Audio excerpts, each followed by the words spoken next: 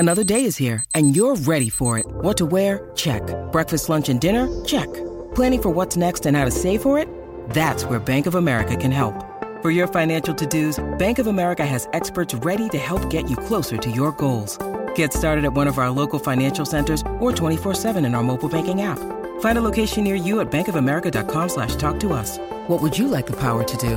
Mobile banking requires downloading the app and is only available for select devices. Message and data rates may apply. Bank of America N.A., member FDIC. This is Acast Recommends.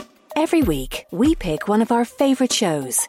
And this is one we think you're going to love. Hello, I'm Jeff Lloyd, and I recently had a baby with Ed Miliband. A baby podcast, that is. It's a spin-off of our show, Reasons to be Cheerful. It's called Cheerful Book Club, and it's conversations with some of the best writers working in the world today. You'll really enjoy our chats with people like US broadcasting legend Rachel Maddow, literary giant Ian McEwan, and The Big Short and Moneyball author Michael Lewis. Feed your brain with ideas from the Cheerful Book Club. You'll find us on the excellent Acast app or wherever else you get your podcasts. Acast is home to the biggest podcasts from Ireland and around the world. Subscribe to this show and hundreds more now via Acast or wherever you get your podcasts. On this week's episode of the Everything is Black and White podcast, I look back at 12 months of takeover rumours at Newcastle United.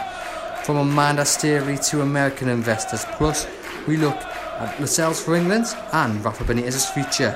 I'm Andrew Musgrove, and this is the Everything is Black and White podcast. Hello and welcome to the Everything is Black and White podcast. I'm Andrew Musgrove, today joined by Chris Waff. While I've been enjoying myself in Hamburg, Chris has been trying his best to wade through the international break. Just a few more days to go. Chris, have you survived?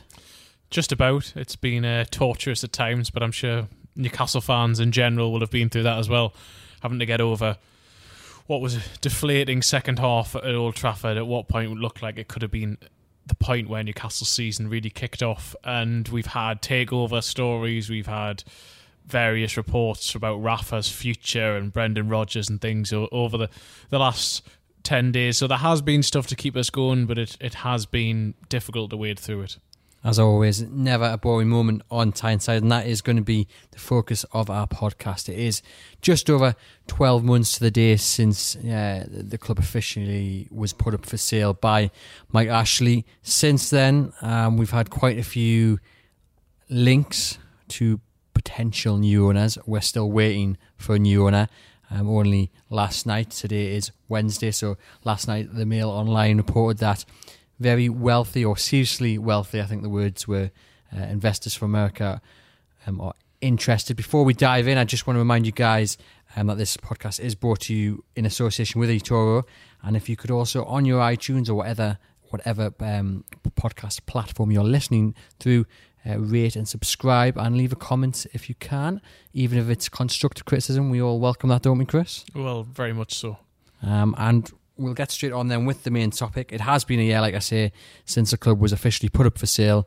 Since then, it's been a bit of a roller coaster for journalists, for Newcastle United fans, first and foremost.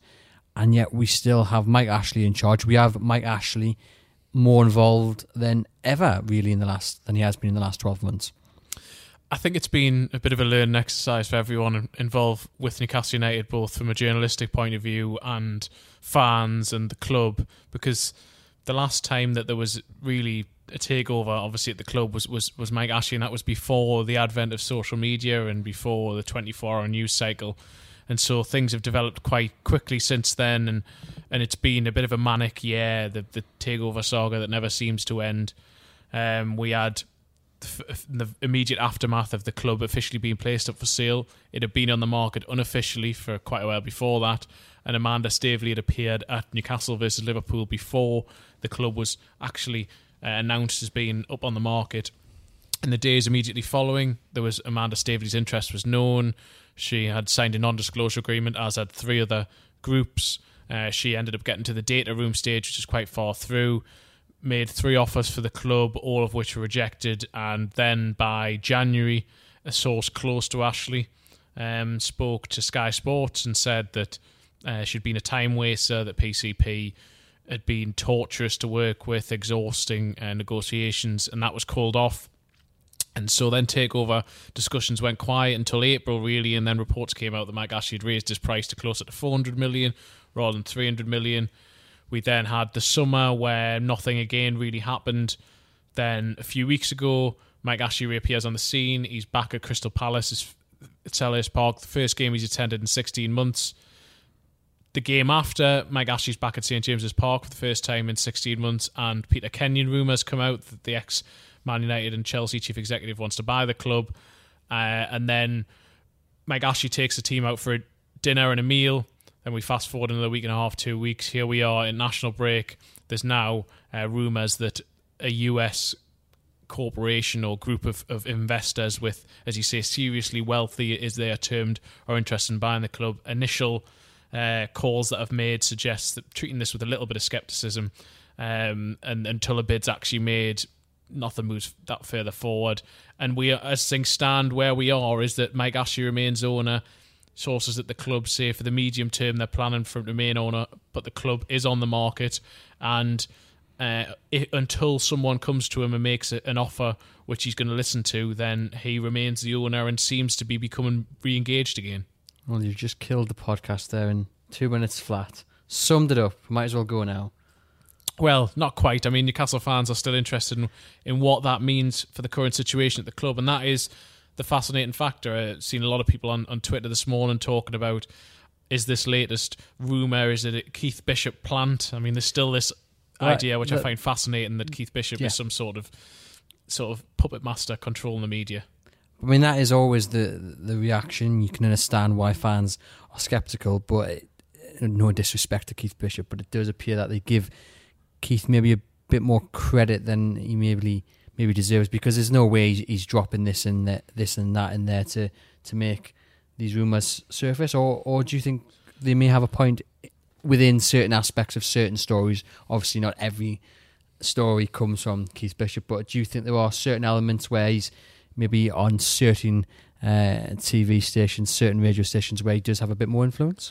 Well, undoubtedly, fans should be sceptical about things that are written about the club, particularly rumours like this, but not necessarily because they come directly from Keith Bishop. What I will say about Keith Bishop is that he does work in PR. He does, my understanding, speak to some national journalists. He does have some influence, and he does give the steer from his side or the Mike Ashley side, but I don't believe that he has this operation where he plants all these stories everywhere and that journalists will only believe that one side. Most respected journalists will, even if they did hear something, say if it was from Keith Bishop, I'm not saying it has, they would usually check it out with other sources too and see from the other side. So I don't think there's this idea that he's suddenly controlling everything national media-wise about Newcastle United. I don't believe that's true, but undoubtedly he does have some influence in some areas, but I just think it's completely overblown as to how it actually is. But I understand why fans are sceptical, particularly when they see stories like this coming out.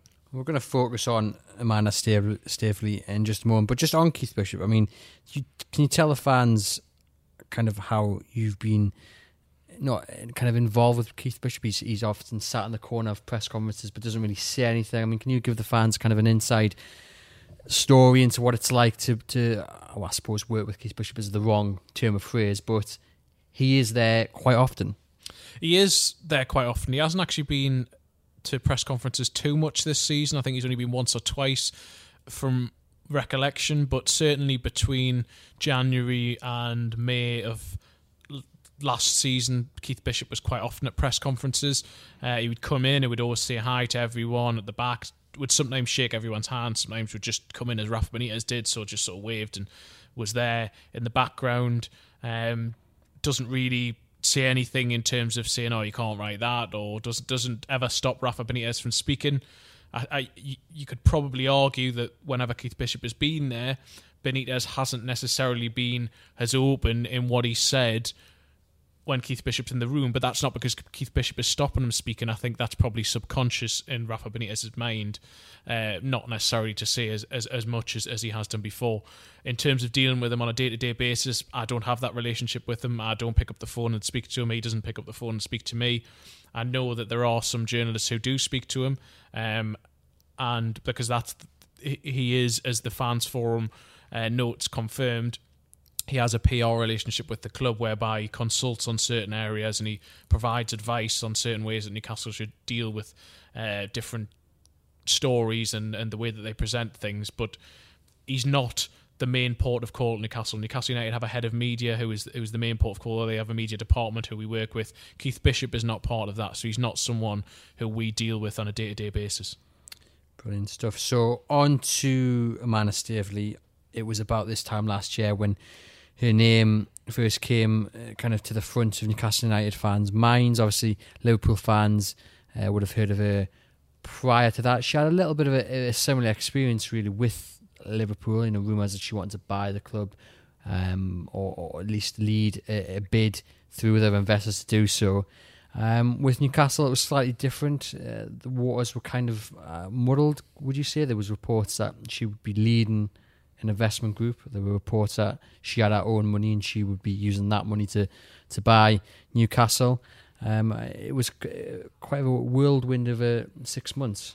It was a whirlwind of 6 months. I mean, my understanding was that she was going to lead an investment group, but it was going to need investment from elsewhere. One of the investment potential partners would have been the Reuben brothers, who she approached, billionaires who own quite a lot of property in Newcastle, including Newcastle Racehorse Course, I believe. But one of the questions I know that was always there from the Ashley side was, well, where's the money?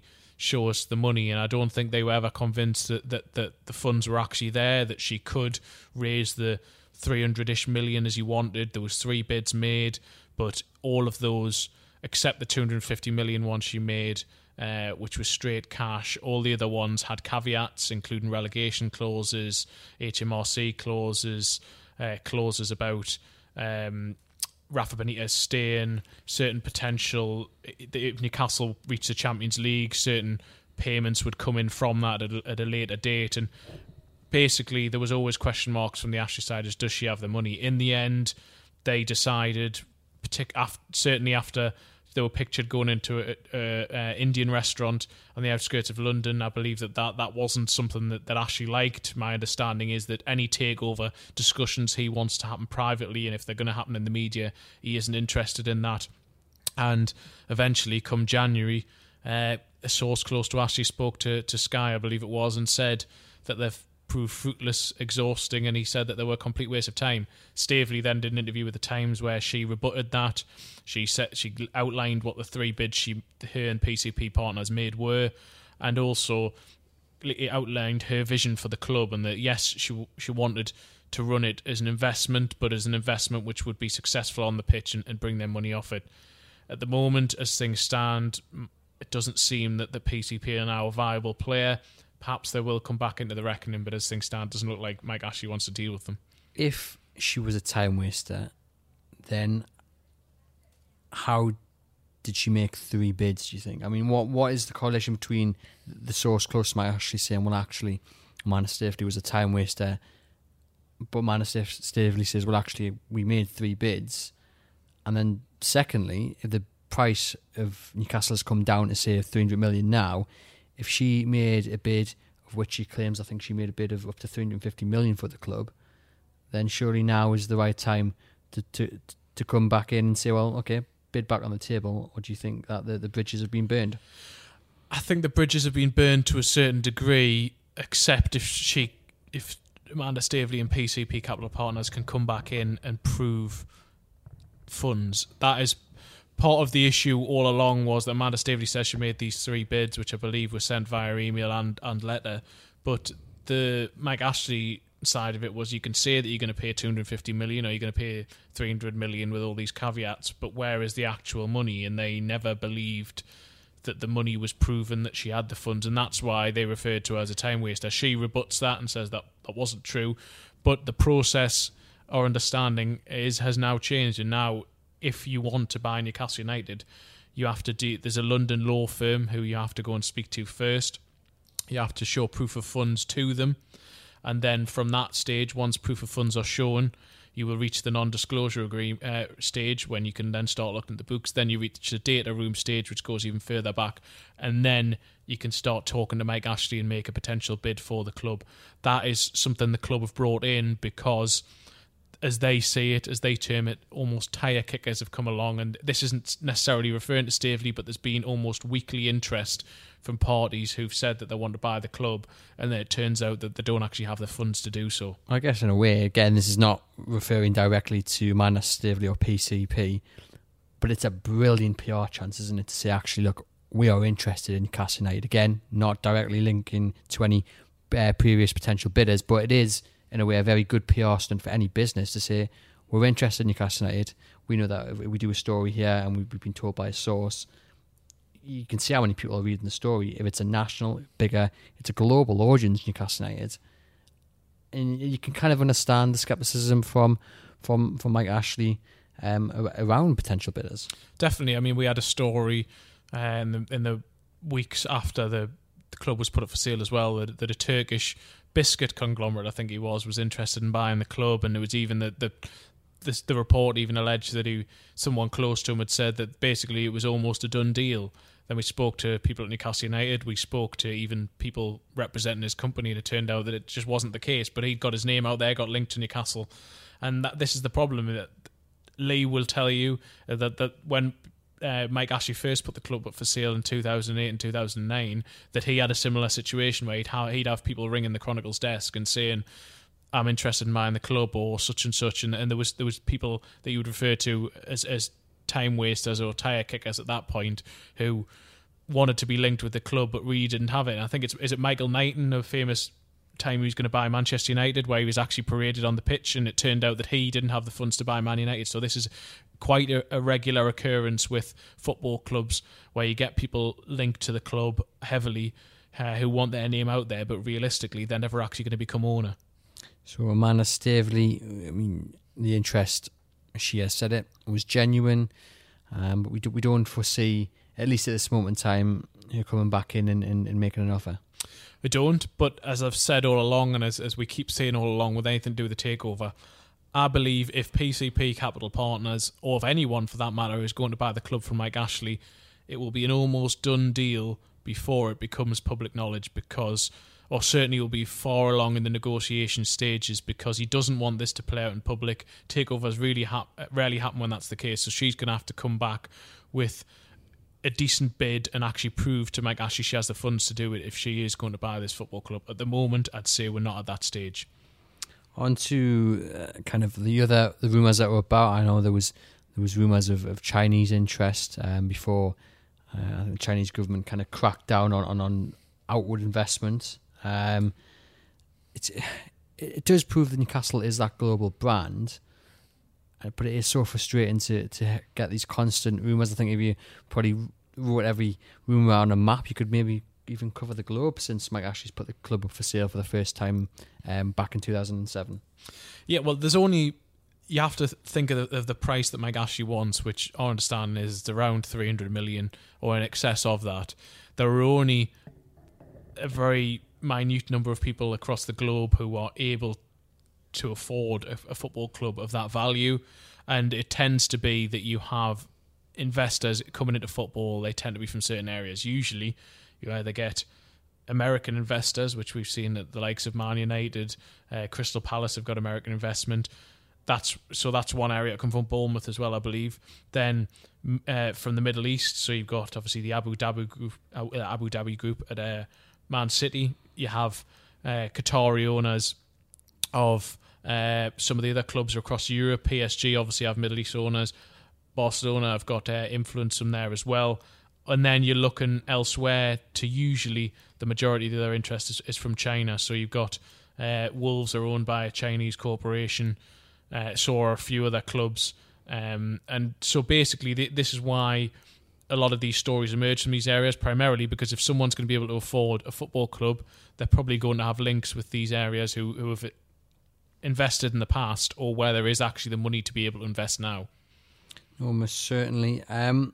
Just want to go back to the original statement that Mike Ashley, or a statement from the holding company back last October, where it was to sell to an owner capable of delivering sustained investment in, I can't even read my right, in the club that is necessary to the club to achieve its kind of ambition.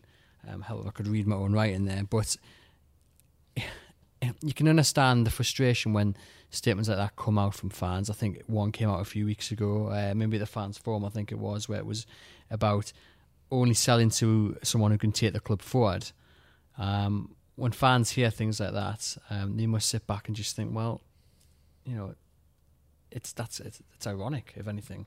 Yeah, that is the part of it which always makes you smirk almost and just think, well, does Mike Ashley genuinely believe he's doing that? And I suppose that his argument would be, well, I'm saying I can't do that, so I'm waiting for someone else to come along to do it so that you don't have another situation where you've got an owner like me who you become disillusioned with because they can't. So that would be his argument, I think. I can't speak for him because he hasn't told me that specifically. We don't get to speak to him.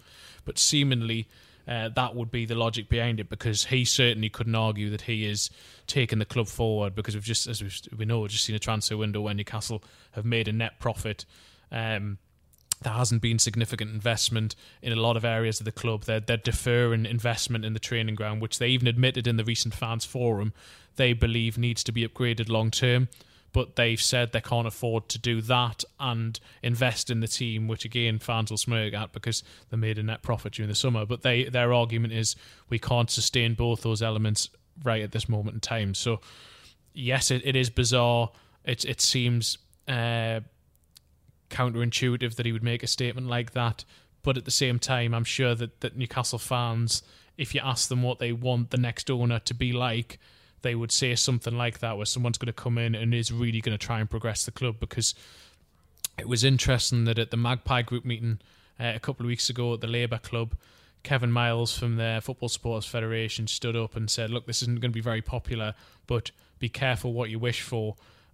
He'd stood in rooms all across the country where fans had been desperate for a new owner, and then the new owners come in and be even worse, the likes of Portsmouth and elsewhere. Newcastle fans may argue you can't get much worse than Mike Ashley, but you don't want just another Mike Ashley situation. You want the next person to be someone who does have the club's best interest at heart. Hopefully Mike Ashley does want that as well. Fans will be sceptical and cynical about whether that is the case, but hopefully that is whoever and whenever a takeover does happen. Hopefully we aren't talking about this same situation with that next owner. No, we're not businessmen, we're not business reporters. My maths is nowhere near as strong as our business desks, and I'm not sure about yours, but do you think it is better to have, say, someone like Peter Kenyon leading this group of potential investors, 4 or 5 very rich people with a football brain at the head of it, who's in charge making decisions, or do you think it's better to have one man or one woman with that kind of one wealth, as opposed to 5 different people making up the one pot of wealth, if you get what I mean? Because if you're looking for trying to kind of find these investors, and you've got to make up the amount first of all, I mean, that's not exactly ideal. Or do you think it doesn't really matter at the end of the day if they're investing as a group? They all want the end goal. Doesn't matter if it's one person or 5. Well, I mean, the easy answer I could give would be that it depends on a case-by-case basis. What I will say with regards to Peter Kenyon, whose interest we understand is genuine, he knows Mike Ashley, and Mike Ashley seems receptive to Peter Kenyon wanting to take over the club. It wasn't, from our understanding, Kenyon's people who leaked it. I think it was one of the potential investors he approached. Someone close to them probably leaked this to Sky News. But in terms of if you take Peter Kenyon, if he was to cobble together a consortium who could have enough to be able to give Mike Ashley what he wants to leave the football club, and so they can take over, which at this stage we understand he's not even close to that, but he is looking to gain that. If he was to do that, then from my point of view, having someone who has the experience he does from Manchester United, from Chelsea, from working as a football agent over the last few years, the contacts he's got, he's worked with Middlesbrough as well, quite close with Gibson there. If you can get someone like that as the front for a group of investors who are coming into a football club, that for me sounds almost perfect, almost too good to be true. And I don't want to say that because hopefully it does turn out to be true from a Newcastle United point of view, but we're not at that stage yet. And I just think that he is the sort of person you want who could take Newcastle to the next level. Peter Kenyon's not going to come in just to make money back. He took Manchester United onto a global stage. He took Chelsea from a team middling in the Premier League to one of Europe's biggest clubs, attracted some of the world's best players. That is, in theory, what he would want to do at Newcastle. And so I think that could in theory be the best of both worlds, but as I say, we're not actually at that stage yet. On Kenyon, the interest is genuine, but at the moment that is effectively where it is at. Yeah, I mean, one source said to me about a week and a half ago when I was talking about Kenyon, said the interest is genuine, but at the moment it's almost a man wants to buy a football club who doesn't have the money. That is essentially the situation we're in. He has contacts and he's trying to put together a group of investors who could make a bid to Mike Ashley, but no official bid's been made. I understand that they spoke to the law firm in London and were asking about the price of the club and basically were told, look, return to us with an offer, come to us with an offer, a serious offer, and then we can discuss it. So that's the situation. Right, his interest is genuine, but he himself doesn't have the funds to be able to buy the club. He needs to bring in those investors. Surely, if you're a rich man or woman and it's known that you want to invest in a big business or even a football club, I imagine that's probably how it works, and them kind of avenues and streets. You know, if you want to invest in a football club, you've put it out there, someone close to you has. A man like Peter Kenyon knocks on your door, like you say, you've gone through his history there, he's achieved countless things that, you know, very few people have at two of the world's now biggest clubs. Surely it's a no-brainer. Well, you'd think so, yes, but it was interesting. I was at a event with the original Magpie Group up at St James's Park at the weekend, organised by Newcastle Legends, which was in aid of Newcastle Food Bank, which raised a lot of money. And Sir John Hall was speaking, and he was asked about why he thought that the club hadn't been sold. He said he believed that Mike Ashley was a genuine seller, that it was time for him to go, but that the problem with potential investors coming in now is that if you look at Newcastle United, say if the asking price was 300 million, say if you pay 300 million for Newcastle, then in Sir John Hall's view, you're going to be spending another 500, 600 million over the 5 years afterwards just on players. So you're talking 900-ish million there. Then if you're going to invest in the training ground, the academy, the stadium, you're going to be getting past the billion mark there. And it's a significant figure for someone to put that money in, unless you do have the funds of say, the Middle Eastern royal family. £1 billion, even for the majority of billionaires, is a significant portion of their own wealth. And so this is the issue, and you need to look at it like that. There aren't that many people who can afford a club in that way. Yes, if you're getting together a group of investors, you're not going to be putting all the money in necessarily for that. But in football, there's no guarantees. And you look at Newcastle United at the moment, you could end up spending 300 million buying the team. Even if you came in before January, say put 50 to 100 million at the team, so you're talking 400-ish million there. And Newcastle could get relegated, and then immediately the asset you've bought is worth half the money you've just put in for it. So this is part of the difficulty there. There's so many different ifs, buts, and maybes, and also you've then got to factor in that you've got to deal with Mike Ashley, who, from all accounts, I haven't dealt with it directly in terms of business, but for all accounts, he's quite a difficult negotiator, and there are all the caveats. It seems that he may, or at least propose to PCP, the idea that he may retain Sports Direct advertising at St James's Park for a while. He may want a relationship with the club store or sell merchandise and these sorts of things, which other investors may think, well, I want nothing to do with that. If I want to take over the club, I want to take over the club. And that there's so many different factors to this, and it's so much more complicated, unfortunately, than just saying he has £300 million, we'll buy this football club. But then surely if he's a genuine seller, as in the opinion of Sir John Hall there, someone offers you £300 million, no strings attached, and you want out, surely you just go.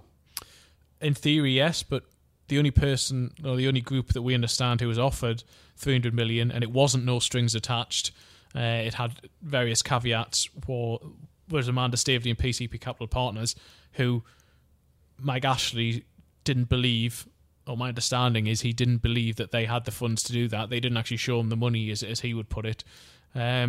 So we haven't had, it hasn't reached that litmus test yet. We haven't found out, someone hasn't come in and said, here's 300 million, there it is, I prove it's there. Are you going to stay as owner, or can I take over? that hasn't happened. I mean, Mike Ashley himself would say, in terms of if you go by the initial statement, would say, well, I'd need to then check if it is an owner who can take Newcastle United forward. It's not someone who's just putting 300 million in to just let it lie in the situation it is. They're going to further investment going forward, blah, blah, blah. But we haven't even reached a stage whereby he can say, there's £300 million on the table, are you going to accept this or not? Frustratingly, it looks like it will drag on. And just finally, one other rumour that surfaced over the last week or so was the interest of, an apparent interest rather, of a Saudi investment company. This is tweeted by the journalist Mutaz Shahid, who was talking initially about the Saudi royal family's interest in Manchester United, and then went on to say there's an investment group out there in Saudi who have an interest in Newcastle. Again, one of those where we've kind of looked into it, and it's one of those where you do look upon it sceptically. Yeah, initial scepticism, and I think that our football editor Mark Douglas, replying to someone on Twitter the other day, probably said it best when he said that he'll keep an eye out for it, but if that was his exclusive. This is Acast Recommends. Every week, we pick one of our favourite shows. And this is one we think you're going to love. Hello, I'm Jeff Lloyd, and I recently had a baby with Ed Miliband. A baby podcast, that is. It's a spin-off of our show Reasons to be Cheerful. It's called Cheerful Book Club, and it's conversations with some of the best writers working in the world today. You'll really enjoy our chats with people like US broadcasting legend Rachel Maddow, literary giant Ian McEwan, and The Big Short and Moneyball author Michael Lewis. Feed your brain with ideas from the Cheerful Book Club. You'll find us on the excellent Acast app or wherever else you get your podcasts. Acast is home to the biggest podcasts from Ireland and around the world. Subscribe to this show and hundreds more now via Acast or wherever you get your podcasts. Story. Why is he tweeted it out, and why is there no actual story with any substance? If we were to get a story like that, obviously we'd go big on it, as most people would. And for it just to have been a tweet, I'm sceptical at this stage. Maybe it will turn into something, but initial inquiries are, and again, treat it with caution. So I'd say that, again, that's a one, like, even probably more so than the supposed seriously wealthy US investors at this stage, treat it with a pinch of salt. But there is interest out there in the Far East. We know the media outlet The National keeps a very keen eye on Newcastle United. There's various articles written every so often. We know Mark Douglas has a contact who often does an article or two for us every so often about the feeling about Newcastle United over there. Sorry, his name totally has escaped my mind, but there's genuine interest around the club. Whether that will ever grow into interest into actually buying club is a different matter. Yeah, and there is interest in the US, so I know that for a fact that there has been interest from China, and there has been interest in the Middle East, but it's very different between something being interest, some of which may be genuine to begin with, but in the end numbers don't add up, or other business interests come to the fore instead and they end up not buying the club, or interest in, as we say, people who are trying to get the name out there or just want to be seen to be buying a football club, when actually, as we've said, Newcastle have had to bring in this London law firm who you've got to go through before you get to the next stage, because there's been so many people out there who haven't been genuine buyers. There is interest, real interest, but actually going from that one stage of real interest to buying a football club is very, very difficult, and at the moment it hasn't come through for Newcastle. Hopefully we won't be sitting here in another year's time saying it's 2 years since the club was put up for sale, it still hasn't been sold.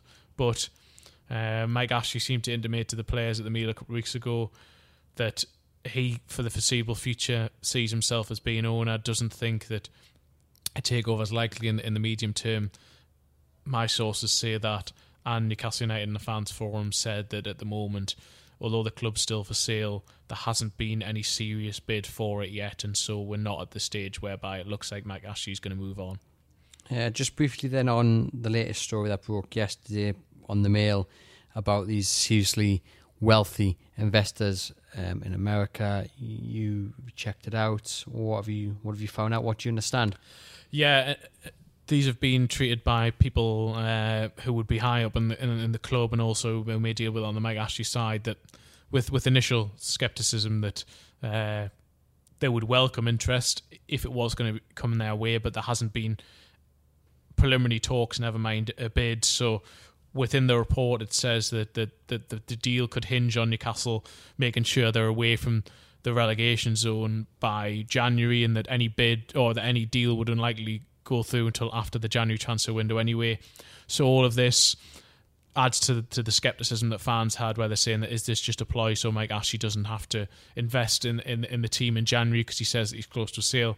I'm not sure on that, but I just think that from what I've heard so far, hearing from this story, is that the interest will be welcomed if it is there, but at the moment it doesn't seem that they've come forward themselves and actually approached Mike Ashley, and that is the acid test. It's fine this having leaked out to a national newspaper, but the actual thing you need to do is go and speak to Mike Ashley.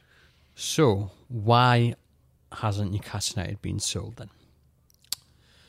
Partly, I think the price, and I think that the price, I know a lot of people say it's far too much. I think for a Premier League football club, 300 million, considering the fact that part of that is the money that Mike Ashley is owed back in interest-free loans, some of which seemingly have been repaid over the course of the last year, if the fans' forum minutes are to be believed. Well, they will to be believed, but if what is implied in the fans' forum minutes, we don't actually have the substantive details, we don't have the accounts, but it says that it seems to say that some of that 144 million that he's owed has been paid back.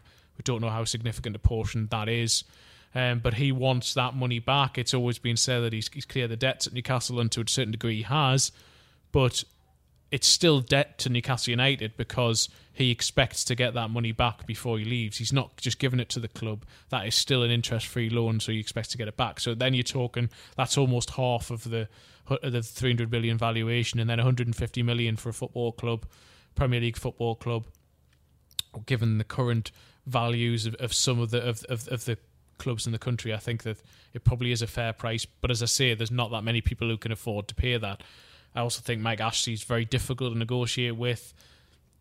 You could say that he found Amanda Staveley torturous to deal with. I can imagine that on the other side, and I think that she implied this in an interview, she would probably say likewise. And I just think there's so much uncertainty around the club at the moment that there just seems to be more interest in other areas. Yes, we know there's untapped potential in Newcastle and people should want to buy the club, but I just think that they're falling a little way behind during the Mike Ashley era, and that has investors now looking for a ready-made opportunity to make money, be that at an already established top six or European club, or to buy someone from a lower base whereby you could invest the money you'd have to invest in Newcastle to get them up to a level, and you'd invest that in the other club, and you're starting from a clean slate almost. So that's where I think Newcastle are almost in this middle muddied ground, and that is affecting them at the moment. So in a way, it's kind of the mistakes of the last 10 years coming back around, so to speak, because what you're saying there is that instead of a new buyer coming in, and we'll use kind of buying a new house analogy, that all you have to do is get new furniture in and change the wallpaper. What they'd actually have to do is maybe knock a few walls down and kind of even maybe have a look at the foundations and see if they need strengthening, if you get my point. Very much so, yeah. I think that's a decent analogy to make. I think that the foundations aren't necessarily in place at Newcastle to really build something strong. That's not necessarily. The foundations are there in terms of what the club could become, but the building blocks haven't been placed on top of them during the Mike Ashley era, in my opinion.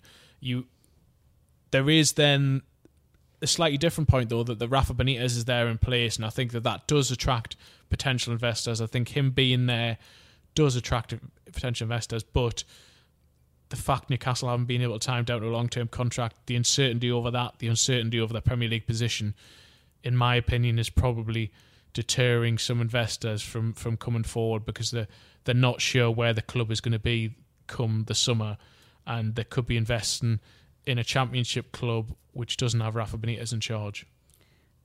Come January, say Newcastle are still in the relegation zone or just above it. Things aren't looking great. Benitez is still in a job. Does Mike Ashley turn and say, my investment here is under threat, because getting relegated to the Championship is not going to only cost him more money in what he would then have to invest as they got relegated, but also the loss of TV revenue. Does he then splash the cash in January? Well, the fact that he did back in 2013 and in 2016 when Newcastle were in trouble leads me to think that he will invest in January. But the complicating factor, I think, here is, and this is why I believe that maybe the Rodgers story came out last week, or the Rodgers rumours came out last week, which my understanding is that Newcastle are still fully backing Rafa Benitez, and that some agents have come their way and put some managers, and Rodgers is someone they've liked in the past before they had Rafa Benitez, and so he would probably be a name they may turn to if they ever did dismiss Rafa Benitez. But I don't think they're at the stage now where they've said it's 3 games and he goes. But if Mike Ashley would be looking at it in January and thinking, if I need to invest in January, if I need to make sure that the money goes into this team, Rafa Benitez hasn't signed another contract. He could be gone in the summer no matter what I do in January. Do I want to sign players he wants, and then Newcastle could potentially go down regardless, and he's left with that, or Rafa Benitez could leave anyway, and then I'm going to have to bring in another manager next summer to deal with these players? Or do I want to make a decision before January if Newcastle are in a really difficult position, bring in another manager who I could see staying beyond the summer if Newcastle are in the Premier League or not, or just because Rafa Benitez's contract is going to be up? And is he thinking that? Is he thinking, do I want to put money in for a manager who won't commit himself? I don't know the answer to that question. I'm not saying that is his actual thinking, but from the way Mike Ashley has acted in the past and his reluctance to spend when he doesn't need to, that would be my big worry, because I know for a fact that during January and during the summer, some of the players who Rafa Benitez wanted, including Salomon Rondon, who he wanted on a permanent deal, one of the reasons Newcastle wouldn't sanction that was, he wanted a 3-year contract. We're going to have to pay $16.5 million to bring in someone who turned 29 last month, on big wages. Injury record isn't great, and yet your contract expires. Your contract, as in Rafa Benitez's contract, expires next summer. We could be stuck with this player for another 2 years after you've left, and he was your player. The next manager might not want him. This is one of the big complicating factors, and one of the reasons why sorting out Rafa Benitez's future has left such a cloud of uncertainty over the club, and I think that will affect January, and that is probably why these reports are starting to come out, and why reports that Rafa Benitez himself is fearful of his own job, because he's probably thinking that Mike Ashley's thinking exactly the same things, because he sat in these transfer meetings in the summer. He sat in front of Mike Ashley in May, and Mike Ashley laid out his idea of what could happen, and basically said to him then that if you commit to the club long term, we can commit to you in terms of signing your players. And I think he's probably thinking that himself, Rafa Benitez. And that's not going to be an easy solution, because it is essentially an unstoppable force against an immovable object, because they're both so stubborn. You can't really see one caving in, so to speak. But how do they meet in the middle? Is it a case that... Well, yeah, how do they meet in the middle? Because to meet in the middle, you would foresee Mike Ashley spending 20-30 million in January, but like you said, he's not going to. The likelihood is that he's not going to give that before Benitez puts pen to paper, which means that Benitez would then have to cave in to sign a new contract to get the money to spend. Or on the other hand, Mike Ashley would have to give Rafa Benitez money to spend to get Rafa Benitez to sign a new contract, and you just can't see either man saying, "Oh, okay." Yeah, well, I think Newcastle are in a catch-22 situation. I think Rafa Benitez is in a catch-22 situation, because I think that if over the next 10 games, which he's called crucial 10 games, Newcastle do drag themselves clear of the relegation zone, or certainly in a less perilous position than they're in now, that may convince Mike Ashley, well, he's got the players he needs. I don't need to invest in much in January, so I'm not going to. But if Newcastle struggle throughout or in a perilous position, then, as I say, that other factor may come into Mike Ashley's thinking. And I don't know if this is the case. As I've said, I don't know that might actually is actually thinking this way, but just applying the logic that seemed to be in the summer, Newcastle may then think, or Mike Ashley may then think, right, I need to invest in January, but this manager won't commit to me long term. If he isn't going to sign another contract, do I want to give him the money to be able to bring in the players he wants, or do I want to bring in my own man first, who I can see being here long term? It's a muddled situation. It's one Newcastle could and should have avoided, and instead it's just uncertainty in just about every single aspect of the club. There's uncertainty over who the owner is going to be long term, what the situation is there. There's uncertainty over the manager. There's uncertainty over transfer budgets. There's uncertainty over the training ground. There's uncertainty over the academy at the moment. Everything is uncertain. And all uncertainty does is it breeds further uncertainty. And when you're in a relegation battle, when there's uncertainty over what division you're going to be in next season, you want unity and you want clarity in every other element of the club, and Newcastle have none of that at the moment. I guess, though, and just my opinion, but you could argue that is systematic of the problem at Newcastle United, that uncertainty has gone through the club for many, many years. And they never seem to be that quick in making decisions. We saw it with Steve McLaren. He should have gone before that international break. He was afforded 2 more games. But I think it was Chelsea and then it was Bournemouth, if I'm not mistaken. It was Stoke and Bournemouth. Stoke and Bournemouth, sorry.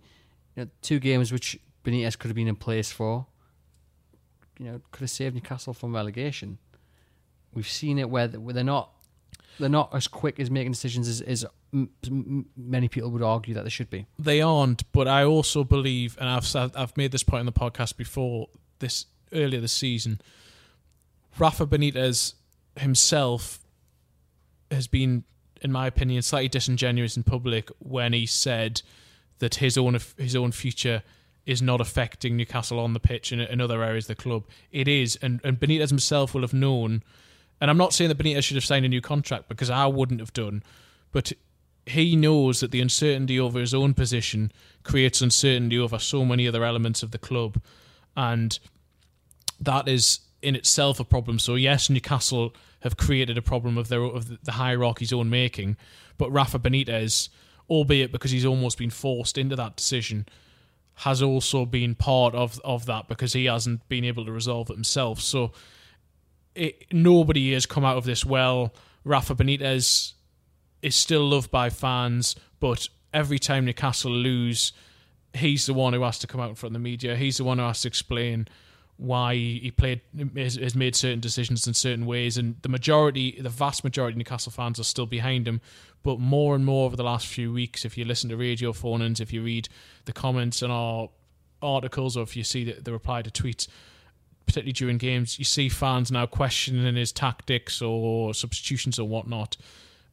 And he's been left in that position by the club, and he will be thinking, do I really want to go through this any longer? My reputation's taken a hammering here, or is certainly now being affected more than it was before. It's a mess. It's a complete mess from top to bottom, but I think everyone has to take their portion of the blame in that. But yes, predominantly it does come from the Newcastle hierarchy side. Newcastle versus Brighton on Saturday, huge game. Obviously before that, Dunstan take on Gateshead in the FA Cup, which is I think 12:30 kick-off, so time to get yourself down there before you head up to St James's Park. We'll hold a preview tomorrow, quick 10-minute preview with Lee Ryder. But Chris, if Newcastle lose against Brighton on Saturday, bear in mind Brighton have got a few good players. I mean, Glenn Murray, I think he's 32, he seems to be in the form of his life. They beat West Ham 1-0, first clean sheet of the season. They go in on a high. Matty Ryan, their goalkeeper, has spoken about the confidence in the camp and how they feel they can get something at St James's Park. Drew 0-0 here last season. Newcastle go in 2 points, still without a win. Deflated after that Manchester United game with injuries. Kieran Clark looks like he'll probably miss the game on Saturday. Rondon working back to full fitness. Yeah, like you say, there's off the field uncertainties. It's a mess. Newcastle are going into one of the biggest games of their recent history. I don't think that's is that an over exaggeration, do you think? I don't think it's necessarily an over exaggeration. I think there has been bigger games in terms of we've been more at the business end of season, like the West Ham game when Newcastle had to survive. promotion season, the year they went down. But in terms of at this point of a season, I think that it is huge because Newcastle need a win just to relieve some of the pressure. And the problem is, part of the last few days, what everyone has been talking about, including ourselves, it's not even about the football. It's about is Mike Ashley going to be on Rafa Benitez's future? And the focus needs to be on Newcastle United getting 3 points on Saturday because, as Benitez says, this is a crucial 3-month period. Leading up between now and Christmas, Newcastle play 10 matches. I think 7 of which are against teams who are currently in the bottom half of the table. 4 of those games are at home, I think. Although Newcastle have actually looked better away from home than they have at home so far this season and picked up a point at St James's Park. These are games that Newcastle need to get a decent number of points from. Between now and the next international break, Newcastle have 4 games which look winnable. And I hesitate to say that to a certain extent because Newcastle haven't won a game this season. So no game for Newcastle is one you can just go, they're going to win that one, because they're not in a position to do that. But they have to look at these 4 games and think, by this next international break, we've spent the first 2 fortnight periods of the season when there isn't a game languishing in the bottom 3 without a win. We can't let that extend into November. They need to make sure they accumulate somewhere between ideally say 7 and 10 points at least to make sure they are pulling away from the bottom 3, because if they don't, then when we come around to the next international break, you'll be sitting there thinking, well, who are they going to get any points from? At some stage they need to start picking up results. Benitez knows that, he said it, and as much as I don't necessarily think the Rodgers reports over the weekend are reflective of the situation at Newcastle, because I don't necessarily think anyone in the hierarchy is yet thinking Rafa Benitez is on the brink here. If Newcastle were to lose the next 3 or 4 matches, then they will probably be cut adrift, and then undoubtedly questions will be asked about Rafa Benitez. Not because fans don't believe in him and don't believe he's in the right position, but Newcastle may be just in a situation where they do need to change a manager. I don't believe that is the case. I think Rafa Benitez will drag Newcastle clear. I think he's the best man for the job, and I think in the next few weeks he'll get them the wins they need. But Saturday really is huge, and until Newcastle get that first win, there's going to be understandable tension and almost trepidation on Tyneside, because they haven't been able to win a game yet this season, and it is a psychological hurdle they've got to get over.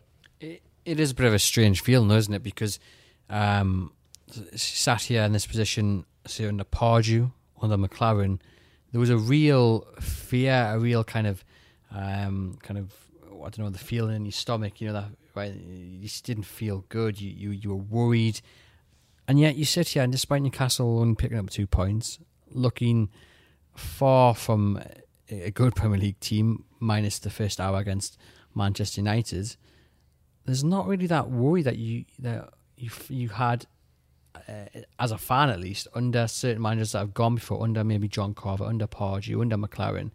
There is that feeling that it's going to get better because it is Rafa Benitez. Is that a bad thing? I mean, it's not a bad thing, but you know what I mean. Like, it kind of, how far does that go before it then becomes an issue because you are blinded by the fact that this is Rafa Benitez?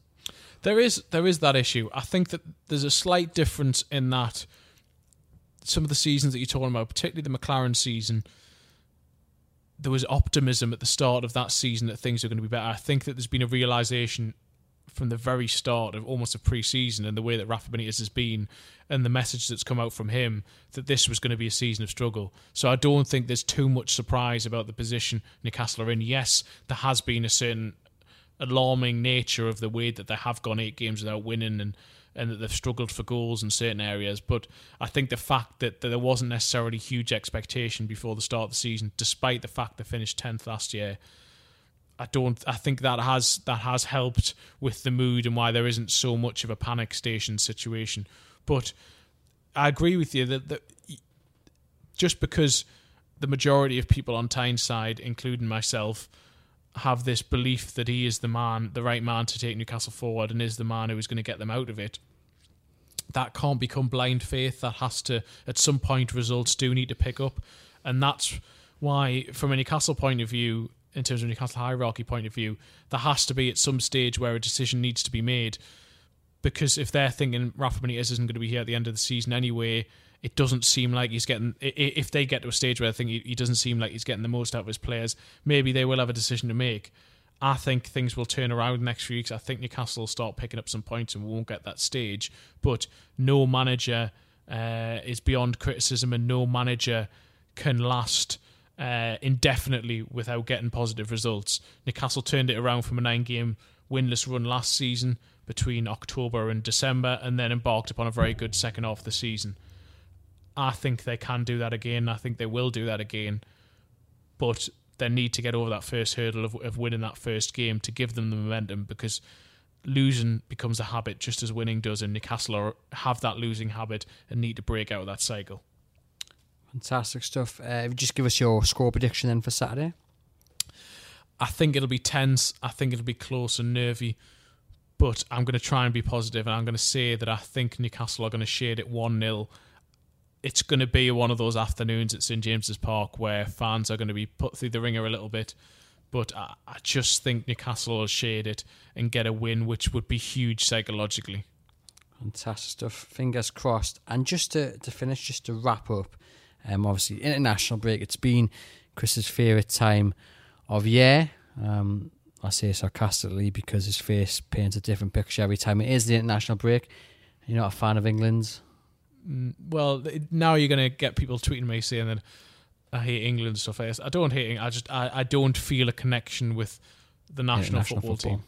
But I mean, good results, 3-2 against Spain.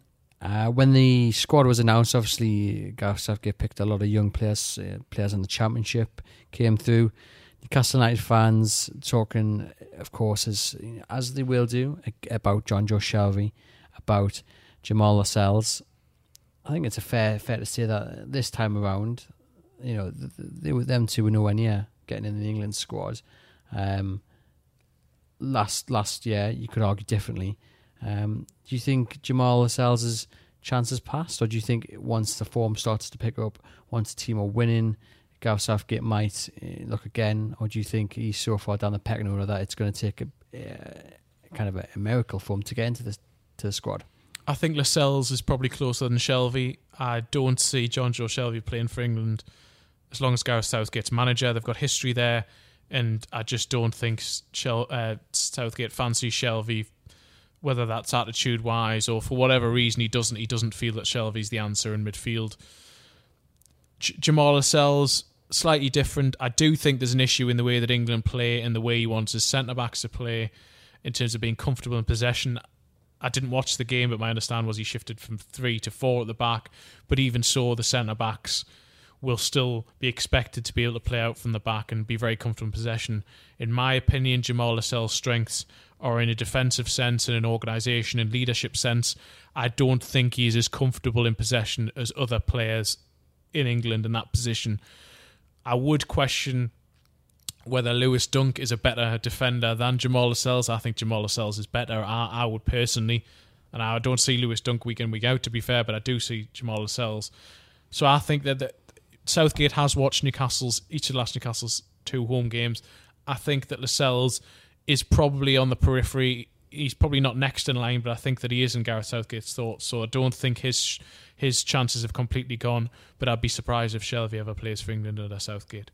Do you think that Lascelles is aware of how Southgate wants to play? Because I think we have seen in certain aspects of the game, or in Lascelles' game rather, where he has changed from what he's very good at, is getting the ball clear, getting your head on it, or you just whacking it at the stands, where he's then changed to be a bit more of that ball player on the ball.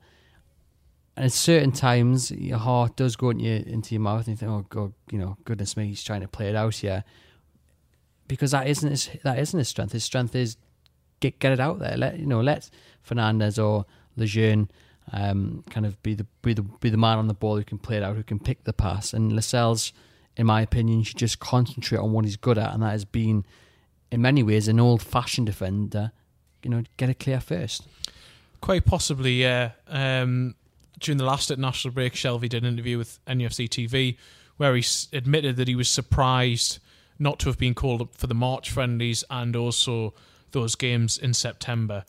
So he himself is clearly thinking about England. England is on his mind. We spoke to him pre-season when he spoke about it then as well. So I think it probably has, maybe subconsciously rather than something he's actively tried to do. But for me, Jamal Lascelles is a very, very good defender when he focuses on the basics, and when he has someone like Florian Lejeune, or to a lesser extent Federico Fernandez alongside him, who takes more of that ball-playing element away and is the person who can do that, and Lascelles can deal with the other issue. I think that Lascelles is very good at that. Personally, if I was Southgate, I would be looking at Lascelles for that reason, and I'd be giving him a call even if I wasn't calling him up and saying, look, if I'm going to pick you, it's because I think you're good at X, Y and Z. Don't change your game just because you want to get into the England squad. I don't think Lascelles has done that, as I say, necessarily consciously. Maybe subconsciously it's come into his game a little bit, but I've been very impressed with Lascelles in the last few weeks. I think he has come back into form after a couple of difficult games, and defensively, other than from set pieces, which Newcastle need to address and hopefully have over the international break, because they've conceded the most from set pieces in the Premier League, I'm not worried about Newcastle defensively. It's at the other end of the pitch where I think they need to solve their issues. Grand. Well, that's it. An hour or so's chat about Takeover and England, Chris's two favourite subjects. We have bypassed Alexander Mitrovic just for Chris's pleasure, because you don't want to hear him complain about that. I'm joking, we were never going to talk about Mitrovic. Thank you very much for joining us. Again, just a reminder, if you can, especially on iTunes, drop us a comment in the comment box about how we're doing. Let's say negative or positive, we'll take it all. Join us later this week for a preview ahead of the Brighton game with Lee Ryder. We'll have a post-game podcast as well on Saturday after the game, hopefully Newcastle's first win of the league season, and back next Monday for, hopefully, like I say, a recap of a very good performance against Brighton. Thank you very much for joining us. This is Acast Recommends. Every week, we pick one of our favourite shows. And this is one we think you're going to love. Hello, I'm Jeff Lloyd, and I recently had a baby with Ed Miliband. A baby podcast, that is. It's a spin-off of our show Reasons to be Cheerful. It's called Cheerful Book Club, and it's conversations with some of the best writers working in the world today. You'll really enjoy our chats with people like US broadcasting legend Rachel Maddow, literary giant Ian McEwan, and The Big Short and Moneyball author Michael Lewis. Feed your brain with ideas from the Cheerful Book Club. You'll find us on the excellent Acast app or wherever else you get your podcasts. Acast is home to the biggest podcasts from Ireland and around the world. Subscribe to this show and hundreds more now via Acast or wherever you get your podcasts.